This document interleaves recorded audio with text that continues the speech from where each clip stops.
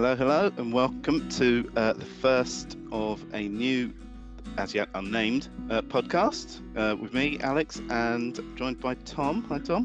Hello, how are you doing? All right, yeah, not bad. Looking forward to this. Looking forward to a bit of chat about very sport. excited about this. Unsurprisingly. Yeah, we are going to need a name for this at some point. So I think hopefully we'll come up with something organic in today's live episode, and that's what it'll be forever. That sounds like a plan. Well, a lack of plan, but an idea anyway.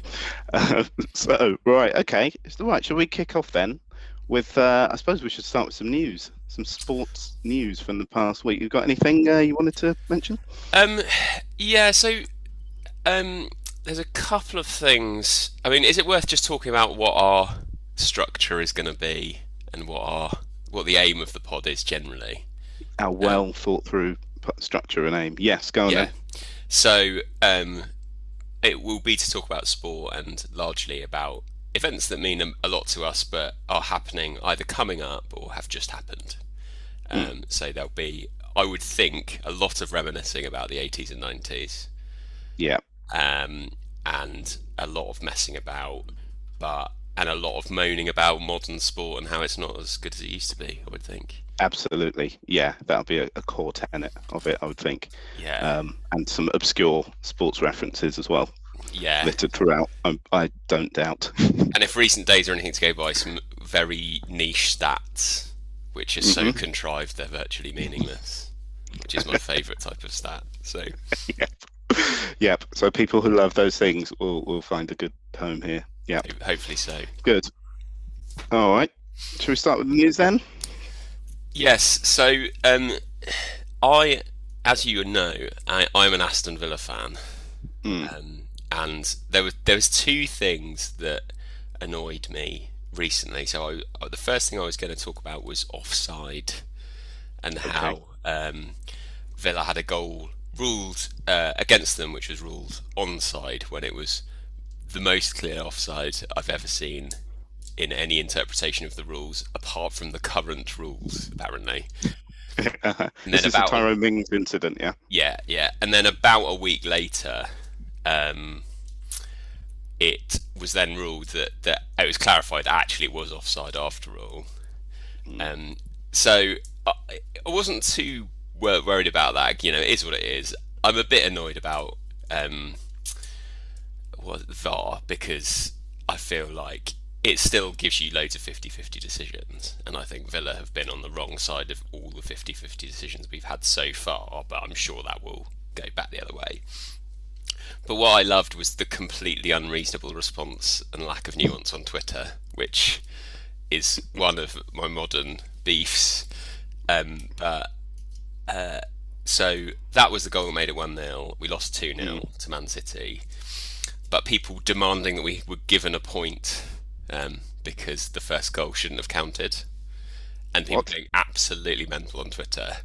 And it's linked to the other thing that I really resent is that any time any account from Aston Villa put anything on Twitter, the first response will be from a Leeds fan saying, "You're only in this league because goal line technology wasn't turned on in one game." Wow. Which was the first game after lockdown, and we had 8 or 9 games after that.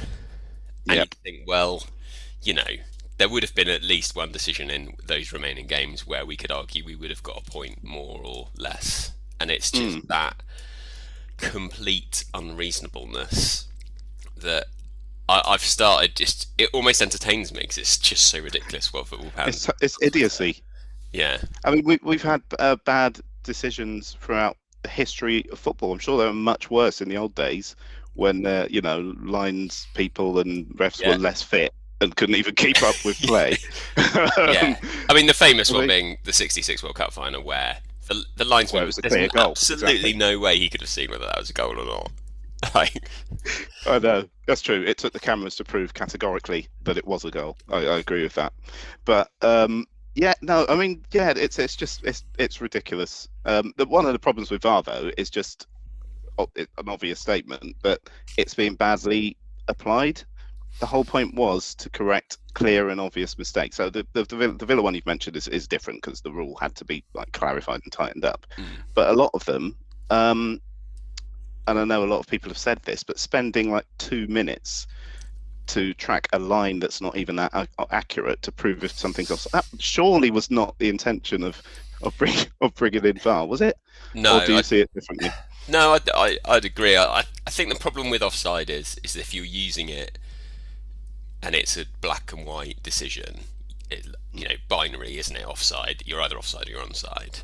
And however close it is, wherever you draw the line, they seem to have drawn the lines in quite weird places where Yeah.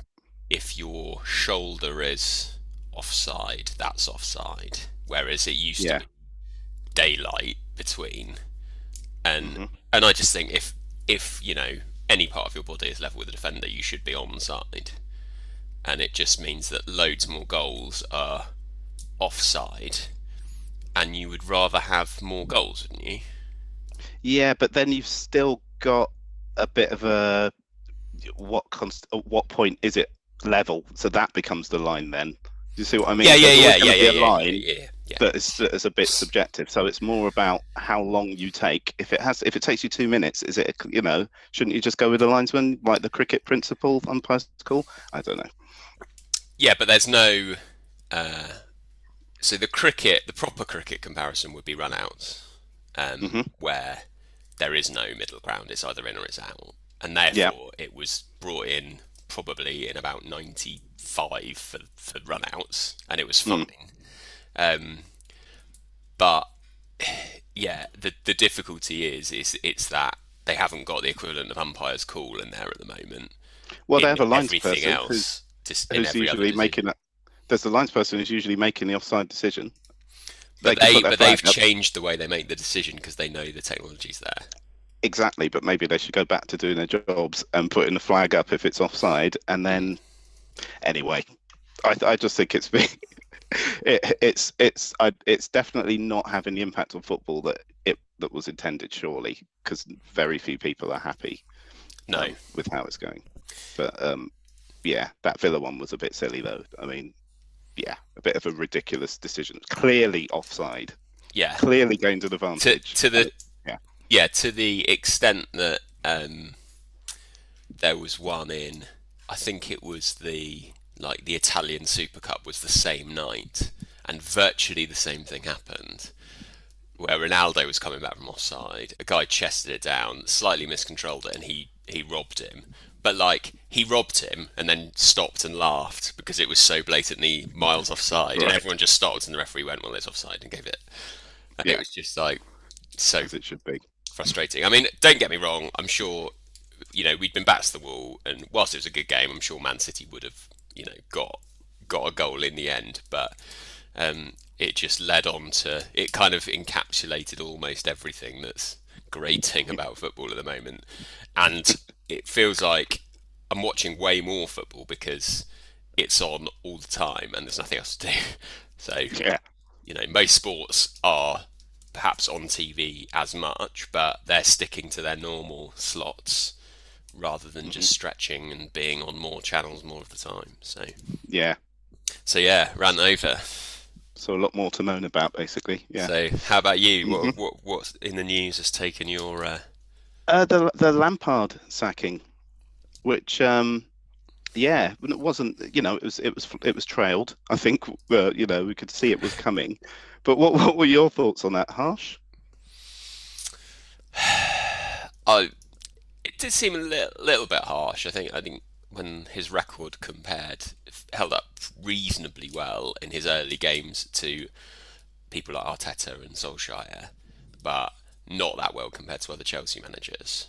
And I think he had a bit of a free hit last year and did well because couldn't sign anyone and kind of had to make the best of it.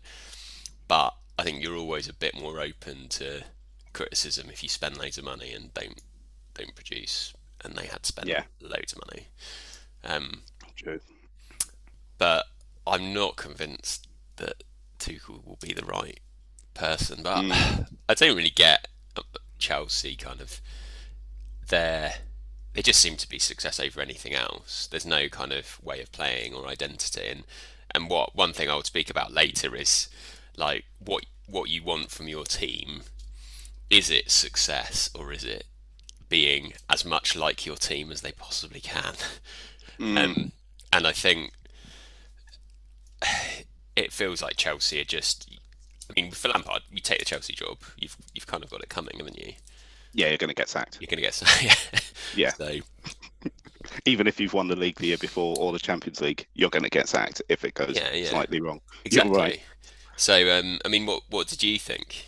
Yeah, I agree with what you said. I mean, you could argue that they showed him respect, as a former legend by treating him exactly the same way that they've treated their other managers.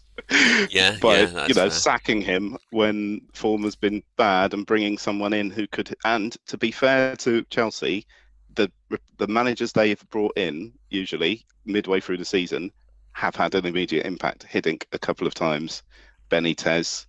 Avram Grant, did he come in as a replacement? I can't remember. That was the season. Wasn't that the season that Mourinho got sacked the first time they got to the Champions League final?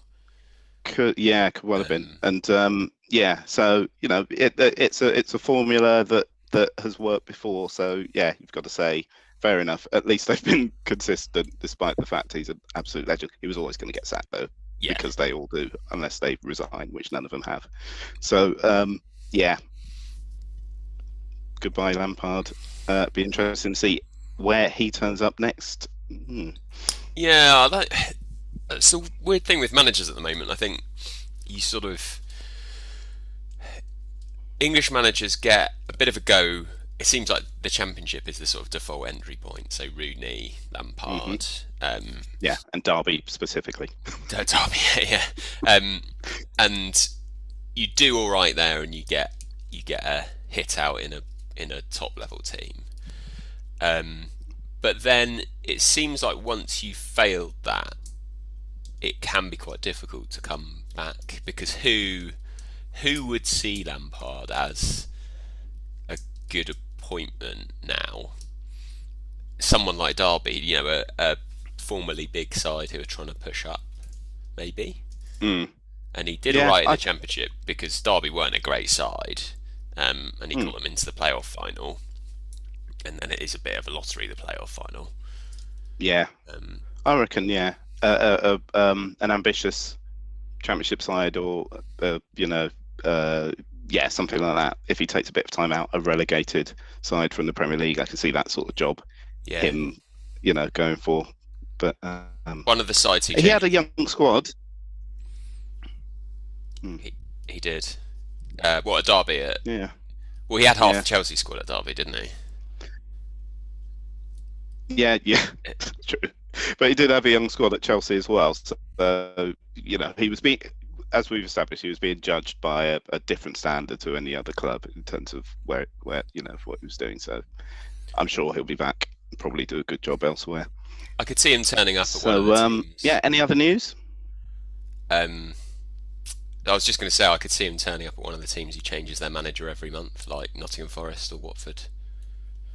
That would sort of match the profile. True.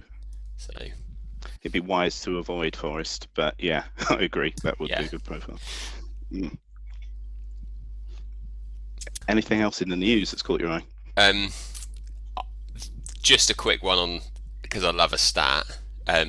So Villa lost 3-2 to Burnley. The XG score for that game was something like 3-1 to Villa, which was and the game where we beat Liverpool 7-2, I think the XG score was 3-2 to Villa. So it was actually a more one-sided game in Villa's favour, despite the fact we lost, than a 5-goal victory. So I quite like that. That is a good stat. What are your views on expected goals generally? Do you think it's a useful thing? It's quite useful to assess a game you're not watching and have no intention of watching whatsoever. That's true. I mean, I quite liked it as a concept until I found out what the Villa-Liverpool one was, because Right. I don't know if you watched that game. Oh, I remember messaging you because it clashed with NFL, so I don't think you did watch it. That's right. Is that we won 7-2. There was a couple of deflected goals, so fair enough. And Liverpool did force Martinez into a couple of saves, but we should have had 10. Like, we missed a hatful of sitters, and so I just couldn't get my head around it at all. So obviously not as many sitters as we missed against Burnley, but there you go. So they've got the current blue bragging rights for now. They have, yeah. Which is always nice. Like West Ham for it. So. Cool. Right. So that's what's happening in the news.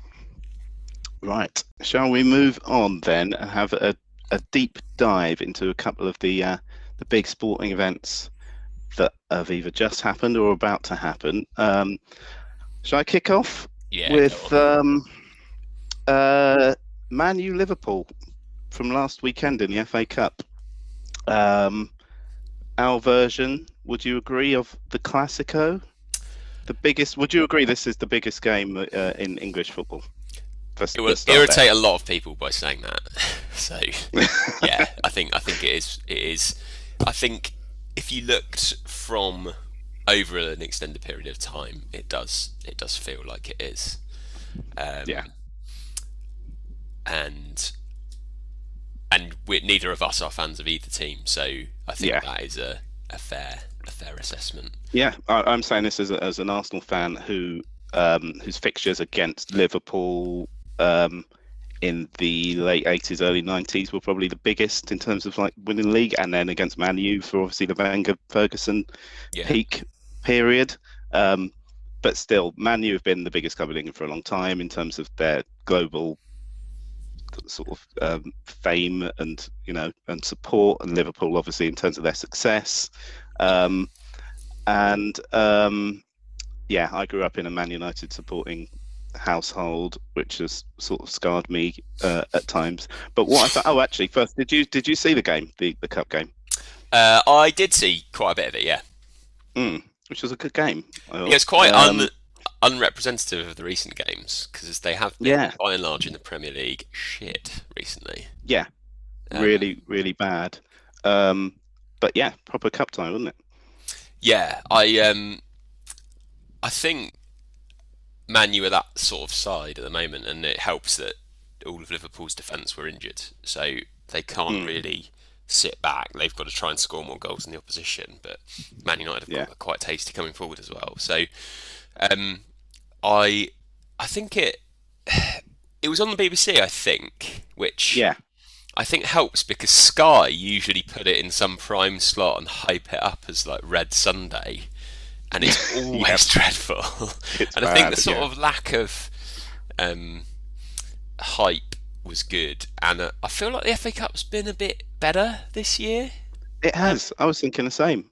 Good games, great goals, few shots. Yeah, a few shocks and some like non-league teams out of nowhere turning up, and I think you've had those couple of games where Villa included have had to put like kids out, which it's frustrating if you really want a cup run, but actually kind of adds a bit more of a story to it. So I did enjoy the game. I mean, what? But yeah, as a neutral, what? Good game. I thought. Go for it. Sorry. As a neutral, what's your sort of historic view of Man U? That is an interesting question actually, because I noticed something in the Dyer League match that was about a week or two before the cup game. My historical relationship with that game, I noticed a generational change happening, which I will explain. So as I've said, I sort of grew up in the period. Well, I grew up in a period where Liverpool were completely dominating. They dominated like through the 70s and obviously 80s. I think they won 6 league titles in the 80s. At one point, it was just them and Everton. Everton won 2. It was the Merseyside monopoly, as it was called. Actually, our teams, Villa. I don't think you were born, but Villa and Arsenal were the only other 2 teams to win the league in that decade. and yeah, as Arsenal grew sort of towards the end of that period, under George Graham, big games against Liverpool were deciding like league titles, including famously in '89. I'm sure that won't be the last time I mention that these podcasts. So they were big rivals, and frankly, throughout the '80s, the only team that seemed to do really well against them was Man U in the league. They would turn up, it would be like, well, doesn't matter what's going on in the league. Man U could be having a dreadful season, they'd do well, they'd win, and it always gave me joy to see them win or draw against that dominant Liverpool side. Then obviously you get to the '90s, and Man U become the dominant team, and Liverpool could, throughout the '90s and sort of early noughties, were actually pulling off some decent wins against them, and it shifted. My views on it shifted, and I'd watch those games and think, yeah, Liverpool, come on, Liverpool, want Liverpool to do well here. I despised that Man United team, that early, particularly in the '90s. Absolutely despised them.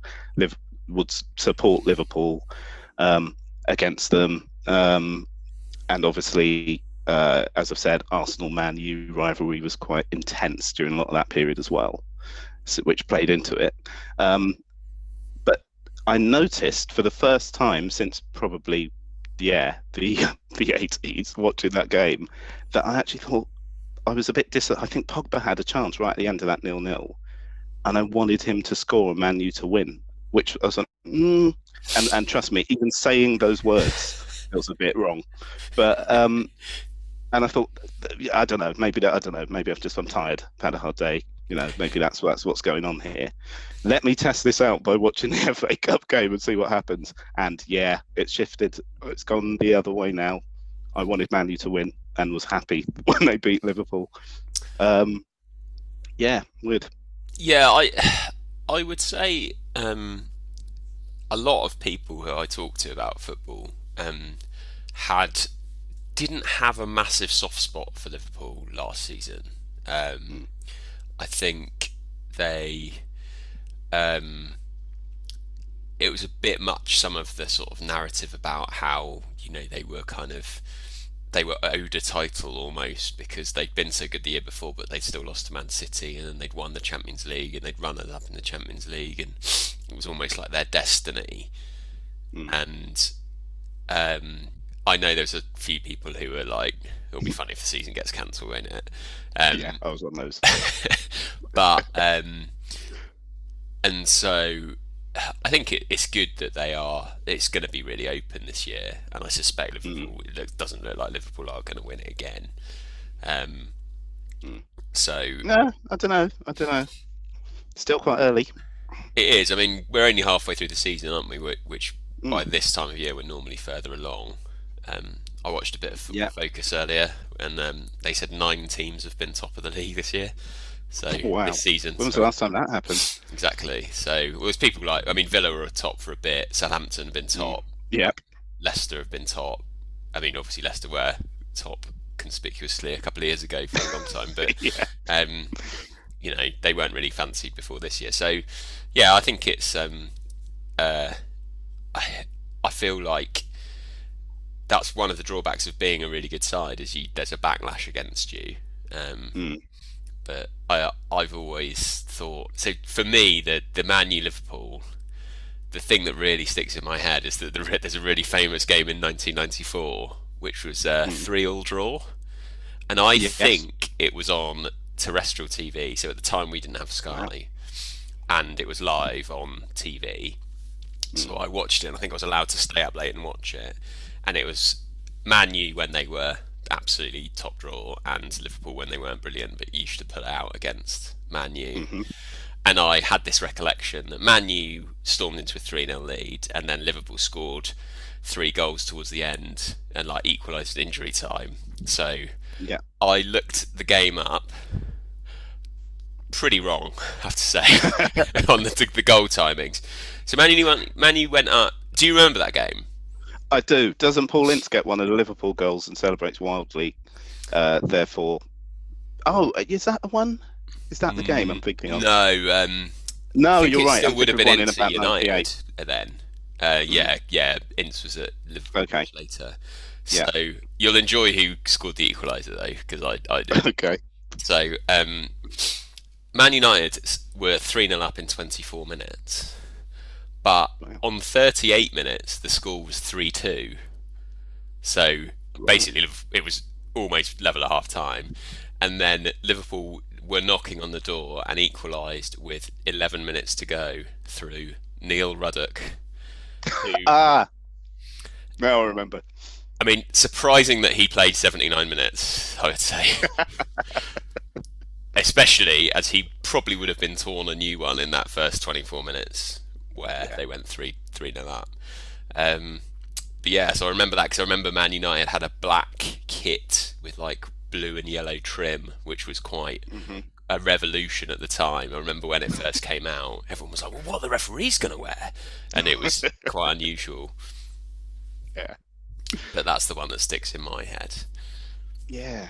Yeah. There's a few that I remember. Well, Liverpool in their white suits in the Yeah, '96 FA Cup final, yeah, epitomising that era of Liverpool team. I thought is is quite a standout one.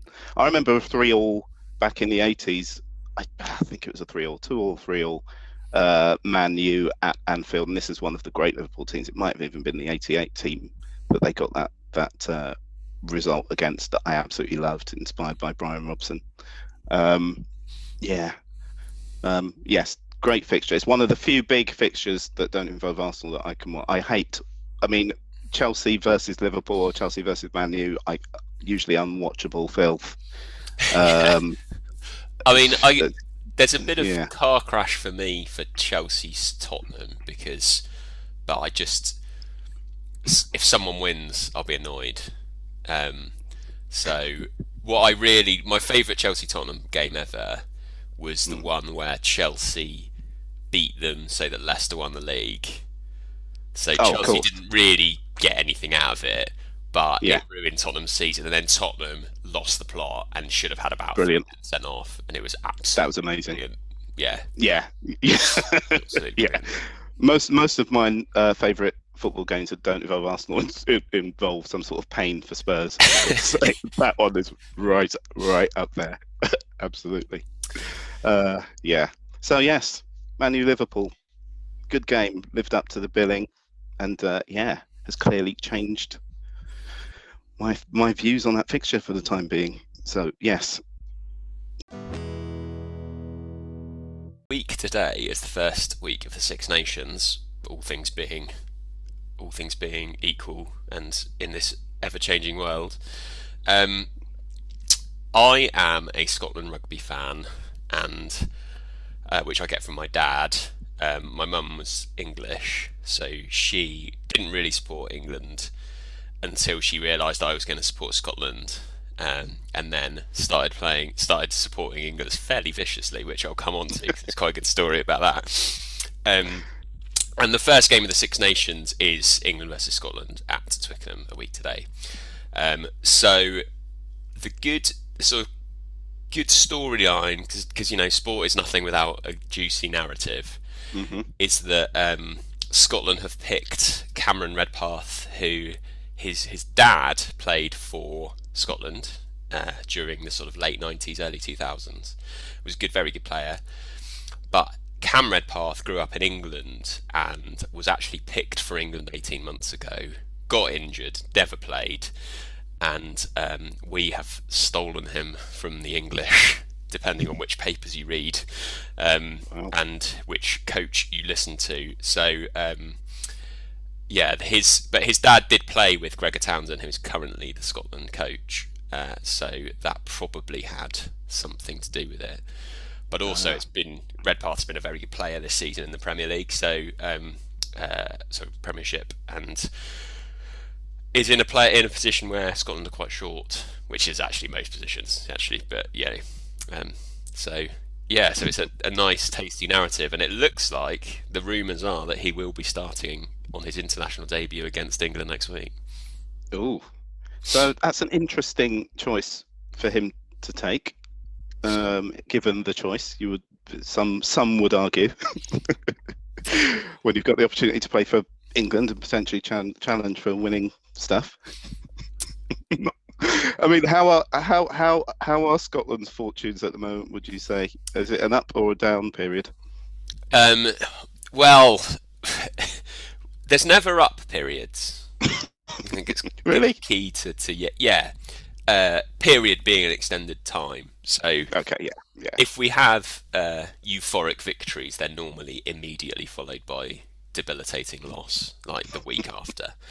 So the I mean, what bizarrely, because growing up, I sort of flitted between England and Scotland a bit because I didn't really, I didn't think you had to make a choice, and you're young and naive, and I went down. So the 1994 Calcutta Cup, which was at Murrayfield, my dad invited me to go and watch it around a friend's house, one of his friend's house, and there was like 15 guys there watching it, so it was quite rowdy. And they were obviously on the beers, so I'd have been 11 or 12, and basically Scotland were playing really well and were leading for most of the game, and it sort of went, and then with about 5 minutes to go we were losing, and the aforementioned Gregor Townsend dropped a goal, Johnny Wilkinson style, to win it for Scotland. And I was like, amazing. Me and my dad were like going mental, and I was just like, this is brilliant. I'm going to be a Scotland fan forever. I mean, from the kick-off, England turned the ball over, got an unjustified penalty, and kicked with the last kick of the game, kicked it to win it. And I went home and cried. I was like, and since then I've just been a Scotland fan. So, and what I mentioned earlier about the team being the most kind of your team it can possibly be. It's just the heartache and snatching defeat from the jaws of victory it's part of being a Scotland rugby fan. It's in the DNA. It really is. And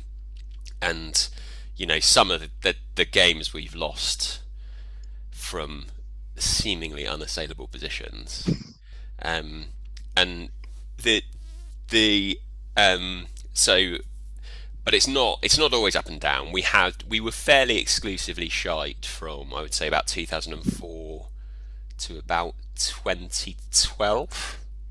It's quite an extended period. Yeah. So odd wins. We sort of usually did all right against England. We had a few wins against England in that period, and South Africa, bizarrely, we could turn over occasionally. But and then sort of gradually there were more and more wins.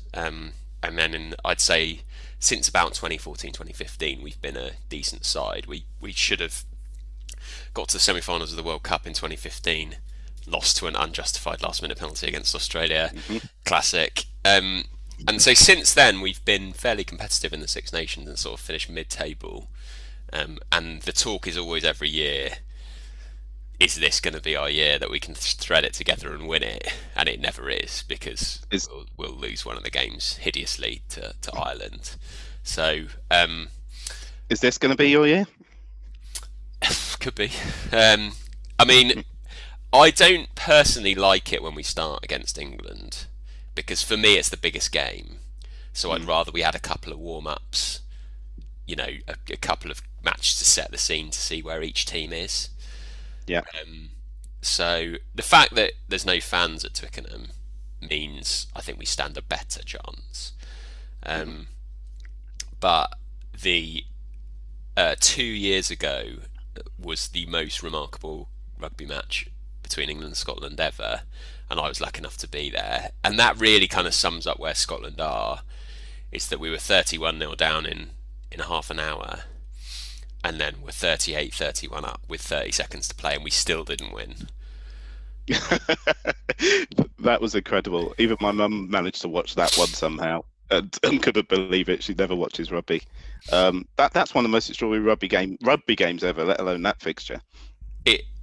Even sport. I mean, sports. Yeah. Any sport I've watched. Certainly live, it's the most amazing thing I've been at live. But in terms of the greatest things you've ever watched on TV or anything, I mean, we scored a charge down try to make it 31-7, and I stood up and was like telling everyone, "It's on, we're coming for you," like joking. And then we started scoring, and we scored 6 tries on the reel, and that's just absolutely peak Scotland, like just unbelievably terrible And actually, we weren't terrible. England played really well for half an hour, and then we were world Mm, beaters for half an hour, mm. and then it sort of settled down for a bit, and then we still couldn't close it out. And um, yeah, it was incredible, really. Yeah. But yeah, and England are kind of the. I mean, they what winds me up about England fans is a lot of them say I don't understand why Scottish fans support everyone against England. Like we don't support everyone against you, and it's just a sort of a little bit condescending. It's like, yeah, but you're like the Empire. You've got more players than everyone else. You've got more money than everyone else. You know, you Yeah. should be winning the World Cup fairly Hmm. regularly. Like given the resources there, Yeah, it's a you bit can't obvious, complain the that answer to everyone that hates you. question. Yeah. Yeah. Um, I mean, Ireland are fast coming up on the rails because they've been quite dislikable, Mm. certainly about Scotland for a number of years, and they seem to have a bee in their bonnet, particularly about Scotland, um, Mm. about talking ourselves up about how good we are. To which and then Ireland go, yeah, but you always lose, and the response is like, yeah, but what are we going to do? Just turn up and go, yeah, we're terrible, but we'll give it a go. I mean, you've got to talk yourselves up a bit, haven't you? Of course. So, um, yeah, so Yeah. So what I'm hoping for is really a game where we give a decent account of ourselves, but we probably won't win. But scoring some well-being try, you know, Yeah. would do me really. Um, Okay. I mean, we've What's got this? so gone So when is this one on? Saturday at 3:30, I think. Okay. Oh, So is that the first? Is there a Friday night one this time? Or is that the kickoff for the whole no, thing? I think there is a game at sort of 12:30. So I think it's the Uh-huh. second game, Oh, okay. and then there's one on Sunday. Um, so yeah, I think a couple of Scotland's key players are in quite good form. Hmm. So Stuart Hogg moved to Exeter Chiefs, who then promptly won the league and the European Cup. And then Finn Russell is just a bonkers player that anything could happen. But that's the fun. Like, so it's fun Yeah. supporting Scotland at the minute because you never know what's going to happen. Whereas, obviously, like I said, for 12 years, it was no fun supporting them because I knew what was going to happen. And even our wins were dour, like grind out affairs.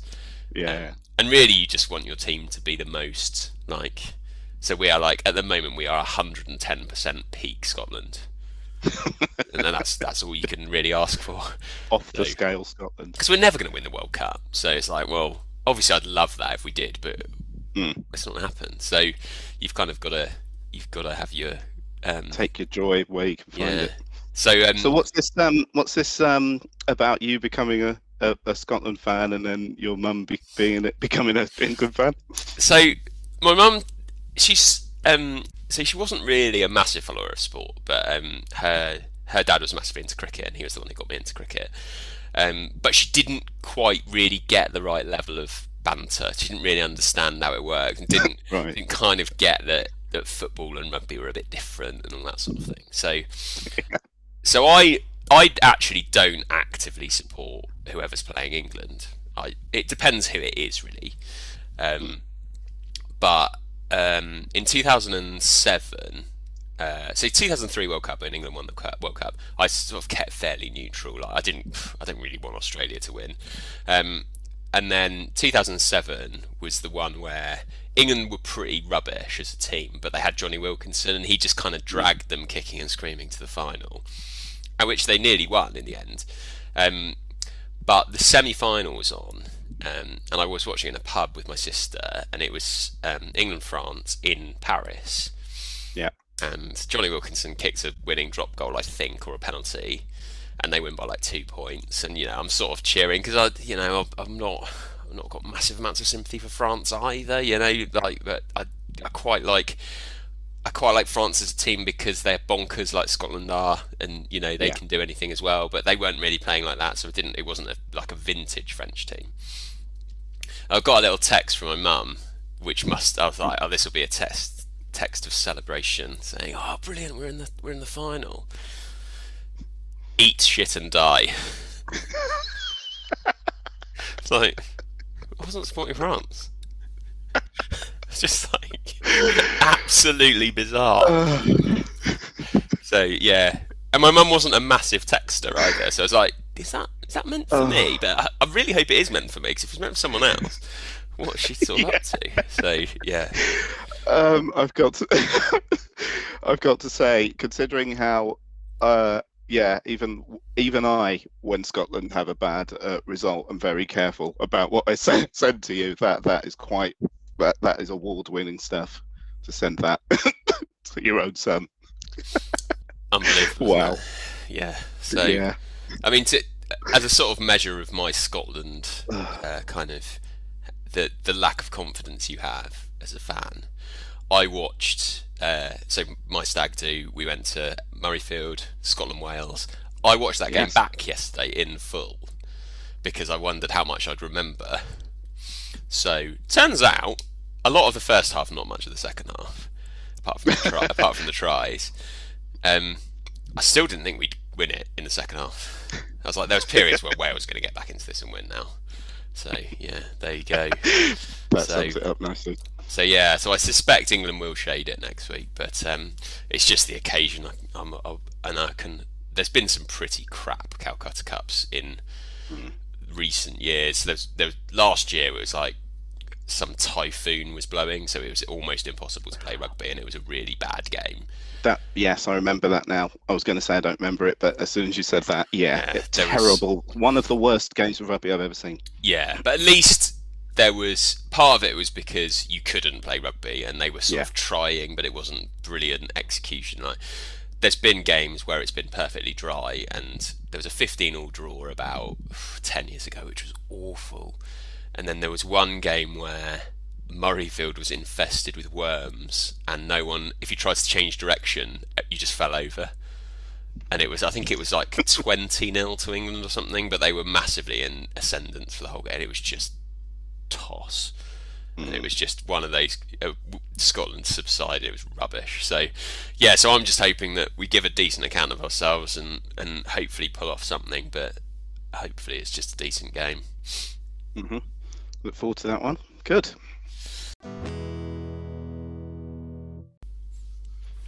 Okay, right. So, as we said earlier, time to move on to the next bit, which is, in fact, I'll let you describe what this is, Tom. Yeah. So the thinking behind this was we'd finished with a bit of a list, and bizarrely, this has got a title which we got to, even though the podcast doesn't yet. So we were going to call it gold, silver, bronze, but we wanted 4 in the list. So what do you call the place after bronze? And I tried to find out who's got the most Olympic 4th places, because everyone says that's the worst place to finish. And the only one I could ever remember and associate with 4th place was decathlon Dean Macy, who always seemed a really nice bloke, but just seemed to be like the 4th best every time I watched. And when I looked it up, he has got 2 Olympic 4th places. So and it would get to the point where, like, in the final race he'd beat his personal best by a minute, but the guy in 3rd would beat his personal best by 2 minutes, and he'd edge him out by like 0.5 of a second. It was just absolutely bonkers. But one of the reasons I reckon I remember Dean Macy is that about 3 or 4 years ago, he was on Celebrity Total Wipeout. So you know that show? Yeah. It's a knockout, and he set the record for the course. And it's like 20 seconds for the whole thing. And the balls? Yeah. He just ran across. Well, you've got to run across. Really? Yeah. Like 1 foot on each, just ran across. And everyone was like, I didn't even think you could do that. Like, I thought you had to jump slowly from one to the other. And it was absolutely mental. And he's clearly an unbelievable sportsman. Like, he's just, I mean, to be 4th best in the event that's actually 10 events. Unbelievable. Really good. If only Total Wipeout's course had been the 10th event. Yeah. Have to come up with a new name for this. Yes. So we can officially title it in his honour because I do have a lot of respect for him. I'm not taking the piss. Gold, silver, bronze, Dean Macy. Okay, good. Um, So, what so we're the talking aim about is to today come then? up with a list of 4 examples, and because of the Cameron Redpath thing we discussed earlier, my idea was to sort of have some parent-child combos, but to have something slightly unusual. So I quite like it, like if they play a completely different position or they look completely different or something like that. So I've got a few. I'm sure you've got a few. Do you want to kick off?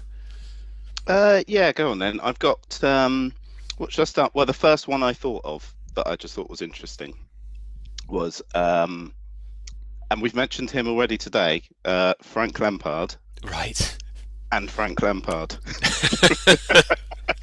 I thought so. Not only are they well clearly from the same family and have the same name, and the same career and started at the same made their name at the same club, but the fact that they are pretty much the same person as well physically at the same age. Right, let me explain. So when Frank Lampard was younger, he didn't really look anything like his dad, Right. and it was like he's not really a chip off the old block sort of thing, very different. And as he's got older, he has pretty much morphed into exactly what his dad was at the end of his career. And it's unbelievable. In the same way that Margaret Thatcher sort of morphed into her spitting image puppet, Frank Lampard Jr. is now pretty much what Frank Lampard was senior. See, it's confusing, when he ended his career. So I thought that was worthy of inclusion potentially. I thought, think there's a picture of Frank Lampard. I've just sent it to you. Have a look at it actually, with a beard. I'm talking about the senior one at the end of his career. Take off the beard. That's Frank Lampard now. He's turned into him. I like to test if someone's old. You should ask them, do you remember when he was called Frank Lampard Jr.? Because I'd forgotten, and then now you mention it, I do remember. I mean, surely that's the sign of success if you're known as like Frank Lampard Jr., but then you lose the junior, but you are now Frank Lampard. So yes. Because I quite like how I like how unimaginative it is to name your children the same name as you. But I also what I love is in America where you have like Dave Smith Senior, Dave Smith Junior, and then Dave Smith the Third. Yeah, like a monarch. Yeah. And there's a few golfers where that's come up. Yeah, there's a few in baseball I think as well. What I find the pressure though. So if you have a kid and it's male, you can't break that chain, surely. I mean, that's surely an insult to your whatever it be, grandfather or whatever, if you don't just continue doing it for all time, no? Yeah, right? I mean, takes a choice out of your hands. It's a statement, doesn't it? Yeah. Yeah, it's a statement to not go with it. I agree. Yeah. But yes, so for consideration is Frank Lampard and Frank Lampard. Very good. Okay, well I've got a theory about. So I reckon that professional sport offspring are better looking than they get better looking by the generation, and it's because these famous sports people often attract aesthetically pleasing partners, and therefore you get the combination which then produces these offspring who are both really good at sport and very attractive.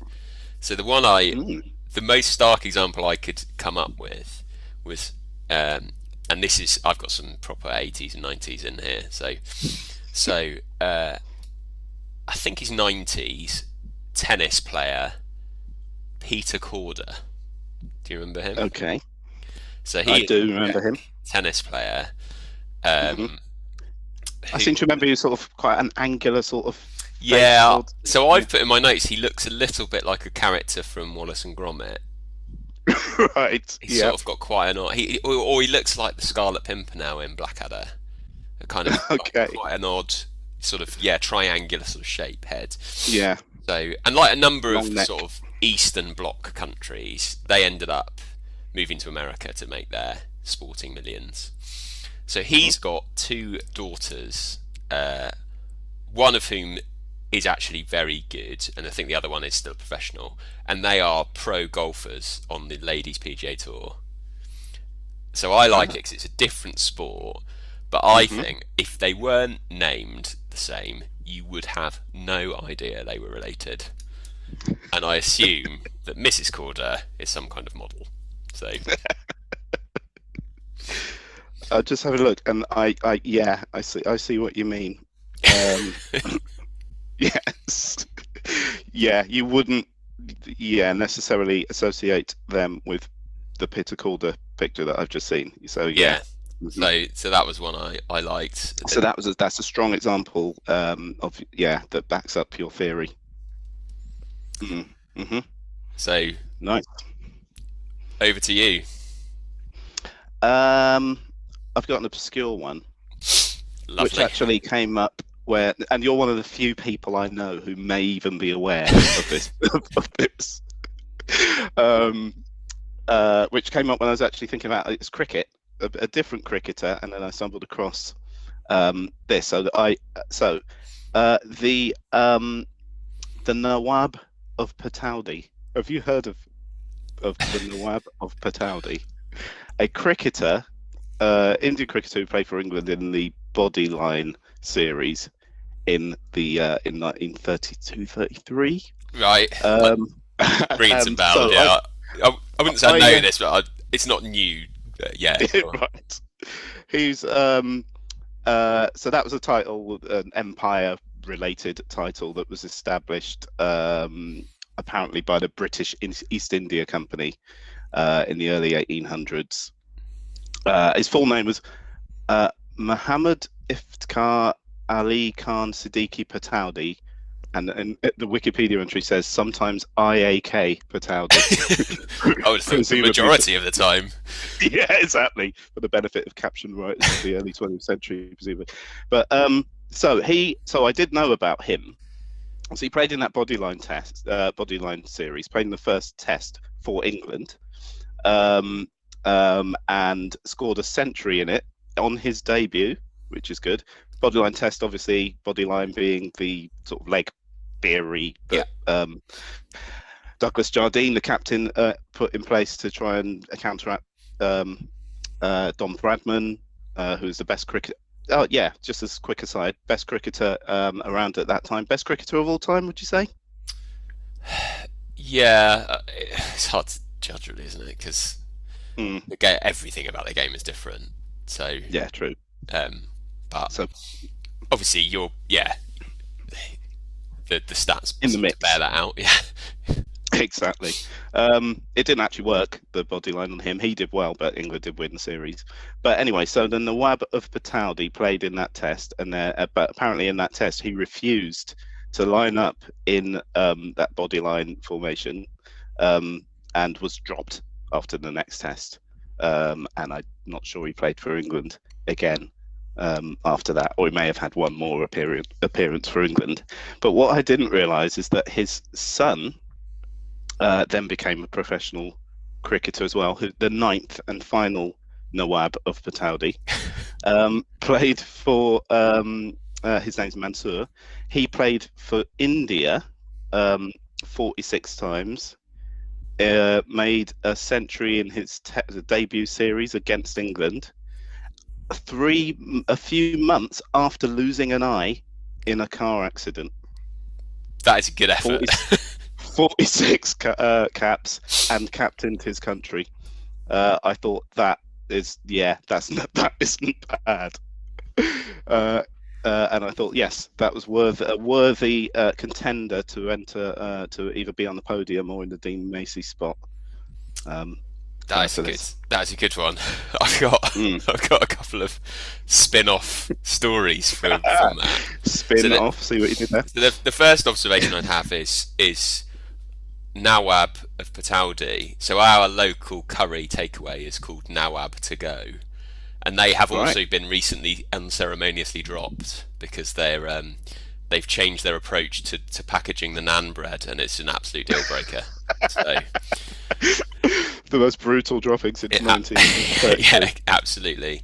So, but yeah, I do like the sort of offspring of famous sportsmen, and obviously we're talking about ones that are good, but you do sometimes come across obviously ones who are less good, which is maybe one for another time. But I played a game of cricket 2 years ago. Where have you heard of Raman Subbarao?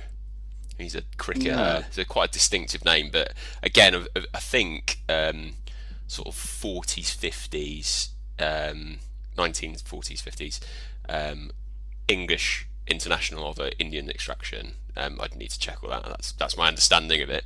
But a very, very unique surname, obviously Subbarao. Well, his great grandson or grandson played in this game against me in the same team as Chris Tarrant's son. Brilliant. Not expecting that. Who's also on a Radio X DJ. So yeah. But anyway, Ah. to add excitement, I always think that when you play really amateur sport against someone who's famous for something else, that's always quite fun. Yeah, definitely. So I've got a couple of father-son, same sport, but actually same pitch. So Okay. I'm sure you'll be aware of this first one. 24th of April 1996. Arne Gudjohnsen is substituted playing for Iceland away, crucially, because we'll come back to why that's crucial, and Right. replaced by Chelsea, Ida. Barcelona, and Bolton legend Ida Gudjohnsen, his son. They didn't put them on the same pitch at the same time because they wanted it to happen at home. Ida subsequently got injured, Arne retired, and they never played together for Iceland. This is why, you shouldn't put, seize the moment. Yeah, You don't never mess know with what's around the fate. corner. Absolutely. Exactly. So, but there's Good one. also That had to be in there. a more current one. I'm sure you're aware of that one. So, as does your cricketing knowledge extend to the West Indies batting lineup of the late 90s and early 2000s? Yeah, sort of, I think. Actually, it's probably way more recent than that, but he's been playing for West Indies forever. Shivnarine Chanderpaul, Of course, yeah. still turning out for Ghana in his 40s. Sorry, Guyana. Guyana, yeah. Yeah, I was going to say, what? with his son, Tagenarine, who also Really? plays for Guyana. God's sake. Guyana. Guyana, yeah, And get it Ghana. right. Maybe. And what happened in one of the first games where they were on the pitch together, Shivnarine ran him out, obviously. So Competitive dad. yes, so I do like that one. But they did in a club game, so playing below sort of Guyana representative, so Guyana Premier, they put on 256. I was like, do you imagine being in this team? It's like the guy's played for the West Indies for the longest, and his son, who's probably going to be pretty tasty. So just chasing leather in the Caribbean heat for 5 hours. Chanderpaul, he was known for his long innings, wasn't he? Yeah, later Basically on, not yeah, getting certainly. out. Well, he played for the West Indies at a time when he was like howling it together. He was the only one who could stay in for very long. So yeah, he's so I think he Wow, so I do like that. that is good. Um, So I've got another one more, which is a boxing one, and there's a few boxing sort of father and son things, but then I thought, actually, so obviously the greatest of all time, not just in boxing but in any sport, is Muhammad Ali. And you would think that his offspring might go into the sport as well. He had 9 kids. So, and takes one of them to go into Yeah. it. 7 daughters. And it was one of his daughters, Layla Ali, who ended up going into boxing and doing rather well, considering you're following the greatest who's ever put on a pair of boxing gloves or probably done any sport. So she was the 8th of his 9 children. She retired undefeated, having held the WBC, WIBA, IWBF, and IBA female super middleweight titles, and the IWBF light heavyweight title, undefeated in 19 contests. Not bad. He apparently tried to stop her. But I think this is a rite of passage for all boxers, that their boxing parents tried to stop them Yeah. going in. But she was like, no. Apparently, and it wasn't him that got his success that got her into it, because she said when she was young, women didn't box. And then she finally, when they started showing it on telly, she saw some absolutely brutal stuff, blood everywhere. And she said, "Yeah, that's what I want to do." I got into the sport and did that for. She had a career of about 8-9 years and achieved all of that. Not bad if you're following Muhammad Ali, I think. That is impressive. So I think I mean, I think I've just got a couple of brief ones. Go on.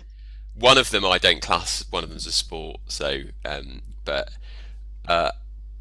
in terms of expectations caused by your father, I think Alf Inge Haaland was pretty mediocre as a professional, I would suggest. Yeah, he sort of would do a job in a team. He'd do a job, in a good team he could do a job, So I can only assume his wife must have been a very good footballer, because Erling Braut Haaland looks incredible. So I like that, just completely different type of player who looks completely different capability. And then the last one I've got is so you're a big NFL fan, so I'm not sure how famous this guy is. So James Laurinaitis. So he is a linebacker, and holds, I think, the tackling record for the Rams, I think. So he's a good player, but not in the most glamorous position. His dad was one half of the Legion of Doom, the WWF tag team from the 90s. That's brilliant. So I was very pleased with that. But it's not really a sport, is it? Because it's entertainment more than a sport. But it is. It counts. It counts for these purposes, I think. I found a photo of the guy from the NFL wearing the spiked armor of the Legion of Doom, and his dad dressed in the the Rams, where it was before they were in LA, but the Rams American football kit, and it's classic. That is brilliant. Classic tabloid photo shoots. Yeah. That is good. That is really good. I think that deserves a place in at least a Dean Macy slot. At least.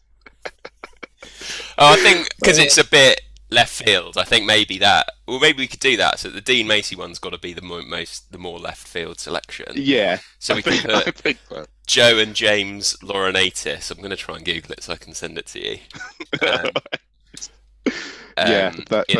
They could slot in the Dean Macy slot, and then we can go. I feel like with this conversation, you've got to put in the Good Johnsons. That is just such a classic one of the genre, isn't it? Yeah. That needs to be on the podium. Yeah, I think I think the Nawab of Pataudi it's an era I wasn't expecting to cover. So I think, indeed, I think, and then perhaps Layla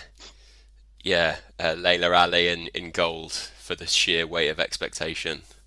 Yeah, and that's a nice little spread. Yeah, and then if Tajenarine Chanderpaul gets into the West Indies team and starts batting like a crab, then we can revisit. Revisit exactly at that stage. Excellent. Good stuff. All right. Very good stuff. I think we're done. Unless you've got anything else. No, that's all from me for now. So Well, yeah, look forward good. to I next enjoyed time. that. Very good. Absolutely. See you soon. Cheers.